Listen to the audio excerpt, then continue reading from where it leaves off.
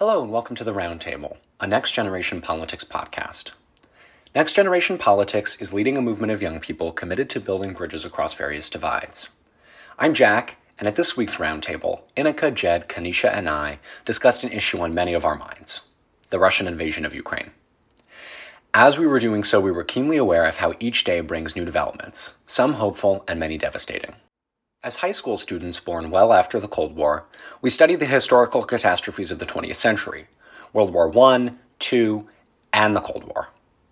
We had hoped that we were past them, but we now find ourselves recognizing the strength of imperialism and are trying to grapple with those implications. We oscillated between talking intellectually and emotionally, reflecting upon the devastation being wreaked on so many innocent civilians, as well as the larger economic implications at a time where so many have already been negatively impacted by the COVID crisis. We're all grappling with how to situate ourselves in a global conflict of this magnitude. We can't just divorce ourselves from it as we watch the war unfold and impact people's humanity in real time. In an article last week, Thomas Friedman noted that the most hackneyed phrase in journalism is perhaps, "the world will never be the same." And yet, it may be appropriate to apply that to what we're living through. If countries don't respond in a serious and significant way, we're going to see more authoritarian land grabs and more groups at risk, so the stakes are exceedingly high. We're living in very challenging times, making us all the more grateful to be in conversation with each other and with you. Thank you for listening. I'm Inika Kodestani, and I'm a high school senior from New Jersey. And in addition to being on the podcast, I'm also the co-editor-in-chief of the Next Generation Politics blog. And today we're talking about something that's really timely. We're going to be talking about the Ukraine-Russia conflict. And I think we all have sort of different takes on it. But something that I'm really interested in talking about is the immense amounts of corporate backlash that Russia has faced over the course of this developing conflict. I feel like that's something that I didn't expect personally. I obviously expected sanctions from different governments, but I didn't think that, private companies were going to get involved and to the extent which they are going to be targeting Russia and sort of hoping for an end to this conflict. So I think that's something that definitely we should talk about. It's definitely going to be affecting the Russian economy, and I wonder how it's going to be affecting the rest of us and how we interact with different countries that engage in conflicts that we don't agree with, and the U.S.'s relationship with Russia over oil and how that's going to be changing, especially with, I know gas prices is something that people always want to talk about. So how that is changing the way that Americans perceive the conflict and what their stance on it is. Hi, everybody. My name's Jack Flanagan. I'm a high school junior in New York City. I'm interested to talk with my fellow podcasters about sort of the situation in Ukraine and what's going on. I think that when we were planning this episode a week ago, we were it might not be that relevant. And then it turned out to not be the case. And it is now terribly relevant and horrifyingly so. Just to take a step back and realize what's going on. Oh my God, there's a war. I think that when we read, in a lot of news outlets, we have wonderful writers who can do great analysis, but, there's fantastic prose and it's easy to sort of get caught up in this game. And, you hear the Ukrainians and they curse at the Russians and everybody's like, oh my God, they're so badass. But I just want to take a second to acknowledge what's going on. I'm really excited to hear about my fellow podcasters' opinions about what we should do to support, what we can do to support, if we should support, to what degree we should support, sort of all of that, because the situation in the ground isn't really changing. The Russians have invaded. At least at time of recording, they're approaching towards Kyiv. It sounds like they're having some logistical difficulties, but it's a very real possibility that the capital falls. So there's that. Where do we go from here? That's sort of the big question that I'd like to answer. Hi, I'm Jed Horowitz. I'm a junior from New York City, and I'm interested in looking at this issue in the context of how we perceive imperialism and democracy in our lives. I think we had previously thought, after learning about World War I and all these historical catastrophes, that we were past the days of imperialism, even genocide, or just these massive empires, and that we had shifted and we had taken huge strides towards democracy and a nation and a world that was not always at war. And now in the 21st century, we are potentially at the beginning of a historical event that will prove that thinking wrong, and that unfortunately we still do live in a world where imperialism is still strong and how we're going to deal with that. Hi, my name is Kenesha. I'm a high school junior from Queens, New York. And in addition to being a podcaster, I'm a facilitator at YVote. And I'm, just interested in talking about the evolution of this conflict, especially how it reflects, for example, I think the first thing that came to my mind and the first thing that comes to a lot of people's minds when they think about this conflict is the Cold War, how that was such a defining part of American history, modern American history, and how we're seeing some of the same themes resurface in this war, right? Like you see Putin, he put, I think, the nuclear deterrent in his country, like on alert. That poses like a pretty big challenge for the Western world, so the US and Europe. You see like Ukraine trying to join the EU as soon as possible to try and get some more protection. There's, Russia, kind of like Inika was talking about, is our largest supplier of natural gas. And now with sanctions, that's not only going to take a toll on our own economy, pretty objectively because of the hegemon the US is, it's going to affect so many people in the midst of an already worsening economic crisis that was caused because of COVID. So the thing about this, it's this like unprecedented amalgamation of so many different things, these long brewing tensions with, Russia wanting to redraw the borders within the Soviet Union. You have this wonderful COVID thing that we've been living with for 2 years, still wreaking havoc. And I think the most jarring development for a lot of us has been seeing how Russia is demoralizing Ukraine with attacks on civilians. And it's just a situation that is so dire and to some point, something that we can't really detach ourselves from anymore because of how it's impacting people's humanity. Like, I think we see a lot of these issues on the news and we're like, oh, it's just a political conflict that's happening. But here we are seeing in real time, like I'm refreshing the New York Times website right now and a live update just keeps getting added and added that the death toll is going up. There are more people on the lines of this, families, the people that weren't prepared for this. I think I'd really love to have the discussion just so we can bring the humanity back to a situation that I feel like is so easy to detach ourselves from and tune out because we feel like we're not directly impacted by it. One of the most dangerous phrases in journalism is the world will never be the same, or like the world has never been like this before. And basically the thesis of the argument is that this is one of the very, very few times when that phrase is actually justified, in that like what television and like, sitting and watching the Vietnam War did in the 60s, is now being multiplied by everybody having a cell phone, everybody having photos, right? There's CCTV everywhere. Like recently, the Russians bombed an administrative square in the second largest city in Ukraine. And like, there's a video of the rocket landing in the square and you can see it. And so I think that to me, what's really interesting is that it's very difficult for at least us in the West to detach ourselves, like you were saying, Kenesha. And I think it's also very difficult for anybody to really like lie about what's going on. So like Putin is, obviously has a misinformation machine. But what's interesting to me is that it sounds like in Russia, there is at least the beginnings of some, or there have been some protests. It doesn't look like Putin is going to be unseated from power yet, if ever. But it does seem like there is sort of some truth there. And like most people do understand what's going on. I was reading an update from the Times that says like, for example, like people in Iran and in different countries are like all voicing support for Ukraine. I think that's really interesting in that it's such a connected conflict, right? Like we are all being affected by what's going on in Ukraine. Everybody is being affected by what's going on in Ukraine. And I think this is sort of coming back to a theme that this op-ed I read spoke about, is basically that we don't have the luxury of containing it anymore. Like when Stalin was doing his purges in the Soviet Union, that stayed in the Soviet Union. When Mao is doing his Great Leap Forward, that stays in China. We have no luxury like that anymore. And I think that that's a really troubling prospect in that, especially now with, the possibility of, I'm going to be honest, we're recording for like, a week ahead release date. I don't know what the situation looks like when this is being released, but NATO is sending weapons into Ukraine, right? Like the US has released this like collective donors corporation or association to like basically funnel arms into Ukraine. It's not like named militarily, but obviously like if the Times can recognize it, so can Putin.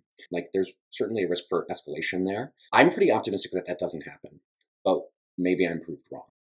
The fact that this conflict is so connected means that there's a lot of public outrage about things that are going on, and I think that's really valuable in getting like Ukrainian people's support beyond like the typical social media activism where you donate to a fake link that steals all your money. There have been like actual instances, like as you were saying, like Russian protests where people feel outraged by the actions our government are taking, or in the case of other countries not taking in response. And I feel like that's more of a use of individual power. And I feel like, you know, the internet, it really allows people, like if you don't take into account all the misinformation and everything, like I think with this specific conflict, people have been really able to see exactly what is going on and then get that sense of empathy where it's not like they are like a different group of people, their struggles are their own and there's nothing we can do.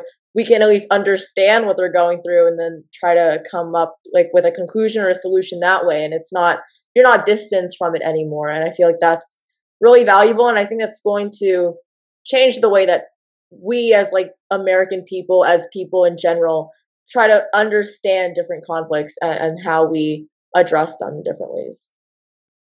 To take this issue into a larger, I guess, more imperialistic context, bring in China and Taiwan. For a brief history on that, Taiwan broke off from China.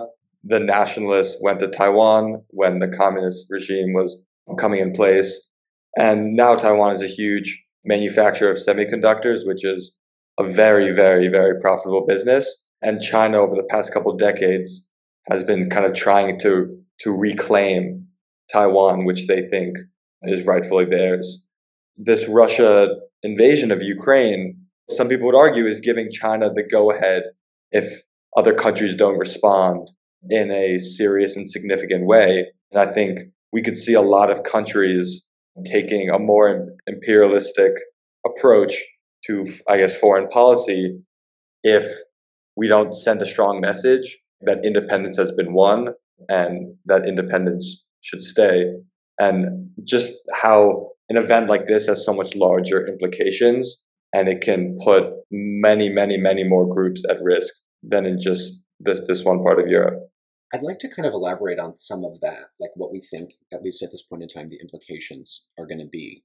Going back to this op-ed I read, there's this very interesting part in it where the author does this analysis that China right now is being forced to choose sides. They can either side with the US, defend the Ukrainians, or side with the Russians, attack the Ukrainians, sort of buddy up with them. Right now they're walking the line. Today there was a vote at the UN, which I forget exactly what it was for, but it was, pertaining to Ukraine. Basically, the only votes against this resolution were from like Russia, Syria, Eritrea, like other like Russian puppets. Most people abstained, so like China, like key like diplomatic players abstained, and then like those in NATO, so US, Britain, et cetera, all vote for this resolution. And something that was really interesting to me in this op-ed is the author wrote that like the Chinese are looking to beat America and sort of take over and have superpower status as like sort of by playing by the rules. So the author uses this example of a football game. He basically says the Chinese want to beat the US in a fair game. I would say the Chinese don't have problems with like doping and cheating, but his argument is basically that the Russians are okay just like burning down the entire stadium as a way to win. I think that that's an extreme example, but I think that that is a really, really strong example of what they're looking for. And I think what's really interesting is that I think the Chinese are more rational than Putin is acting right now. Putin is widely seen to be sort of an irrational actor right now. He's put his nuclear forces on high alert. It seems like he's miscalculated pretty terribly in that, thinking he could just have a blitzkrieg in Ukraine and then take it over, and that the Ukrainians would welcome Russians, neither of which have turned out to be true. I think the Chinese, seeing this response, might actually be more wary to invade Taiwan, in that they're really nervous, and maybe I'm underestimating the CCP's desire to have this island back. But I think that with the really like fantastically crippling sanctions that we've seen, they've been kicked out of SWIFT. They've been sanctioning oligarchs. They're freezing all sorts of assets, and it seems like that's working pretty well in that it's really damaging the ruble, hitting Putin where it hurts. Obviously, there's a debate to be had about whether it's or not it's enough, but we are doing something and it is having an impact. Insofar as the Chinese really, really care about their economy and really, really sort of play the long game in matters like this, I almost wonder if this is a more sobering reality for them, that, maybe we can't get away with this, because an invasion like this, as we see with Ukraine, has really seemed to galvanize NATO, galvanize the West into unifying The Germans are reversing decades-long policy of not sending, weapons into war zones, and now they're shipping, missiles into Ukraine, and so are many other European nations. I was actually going to touch on like the declining value of the ruble and the like high interest and inflation rates in Russia right now, because at least I didn't even think about the global market and how this is going to have, the same snowballing effect that affects various economies. When I was watching the like State of Union last night and reading the coverage on it, I wasn't expecting Biden to actually take such a strong stance against, Russia and address Putin by name, but he did. And I think that does give me a bit of hope about where, the US can come in to support Ukraine. And my question though is, and what I've been thinking about is, how much is our country willing to take and willing to actually insert ourselves into this conflict? Because of what Inika was saying earlier, the relations between the US and Russia, based on the sanctions we already placed on them, I think what was like kind of like historically unprecedented, like we've seen these sanctions placed on Russia before. We saw it in the early 90s. There have been similar sanctions placed on Russia since like the invasion of Crimea in 2014. But now there's so many countries doing it all at once and really just crippling their economy. And my greatest worry is probably one, Russian citizens that are going to really be facing this. Like, obviously, Ukraine is facing the brunt of the conflict right now, but I do anticipate it to reach everyone in both of these countries, whatever role they're playing in the conflict, and also how it's going to affect us. I'm not the most well educated on how it could affect the US, but I would love to hear your guys' input on that and how we actually see it play out, in our lives. I mean, I think if we could tell you how it's going to play out, we would be in the Pentagon. Any right expectations? Now. I think that we're going to feel some economic strife from this for sure. I think anytime there's a war, we feel economic strife. As a teen who is not involved in the economy or is involved but is not interfacing with the economy, I think that that's justified. I don't really have a problem with dedicating significant resources to trying to fend off the Russian invasion, not only from a morality standpoint of like, you don't get to invade other people's sovereign territory, but also from a utilitarian standpoint in that I do agree with Jed that if we let the Russians get away with this, or if we let them get too far with it, that really, really spurs new bad actors. And so I think that there's definitely like a utilitarian calculation to be made of. Ukraine is a big country. A lot of people are dying there. And we should just try and stop conflict wherever we can. And it sounds like, whatever ways we want to do that, I think that it's acceptable to have some costs associated. The sanctions on Russia have been and are going to like impact the way that we, I think, most importantly, get oil, because Russia's like a huge source of oil for us and Ukraine. And even more than that, like I know that Apple is going to stop selling products there. Like movies aren't going to be released in Russia. There's like a whole lot of international and like corporate backlash against it. And I think that is so much bigger than like the conflict itself, is that there's so many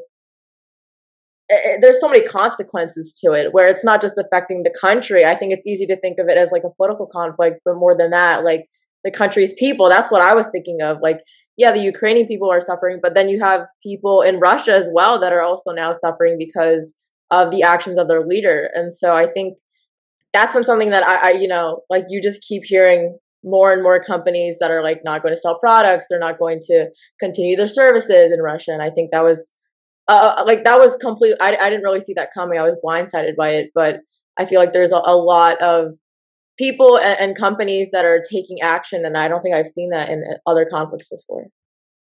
Obviously, in the last 100 years, there's been I would say it's kind of just like a pretty consistent wave of going like American internationalism and isolationism. And especially after 9/11, you saw isolationism take a greater hold in our country because, focusing on ourselves. Obviously, there's more nuances to that than I can cover right now. But I'm just wondering what you guys think about how those two like conflicting ideologies are going to play out here, because that's been, I think, something that's pretty heavily talked about. Is pretty sure no one in this country is supporting Russia's actions, but there's still a lot of talk about how far are we willing to go to support Ukraine because, like Jack was saying, there's no doubt that this is going to blow back on our country, whether that's financially, whether it's a lot worse than we anticipate. So I just want to hear like your guys' stance on the issue. Like, what is the extent to which we should be involved in this conflict? Well, I would definitely agree that there's no perfect solution where the US is not hurt and we entirely help Ukraine. The two forms of resistance that we can provide, one being policy wise and the other military violence wise. I think the extent to which we can use policy in terms of sanctions and removing Russia from major economic systems, the US and other allied countries will push that as far as they can to try to deprive Russia of everything that they have so that Ukraine becomes the least of their concerns. That do we use our military or do we use any sort of violence is the line that I think everyone's afraid to cross because it means a lot of things in terms of consequences. I can't say if the line will be crossed, but I think we'll do everything to not cross that line.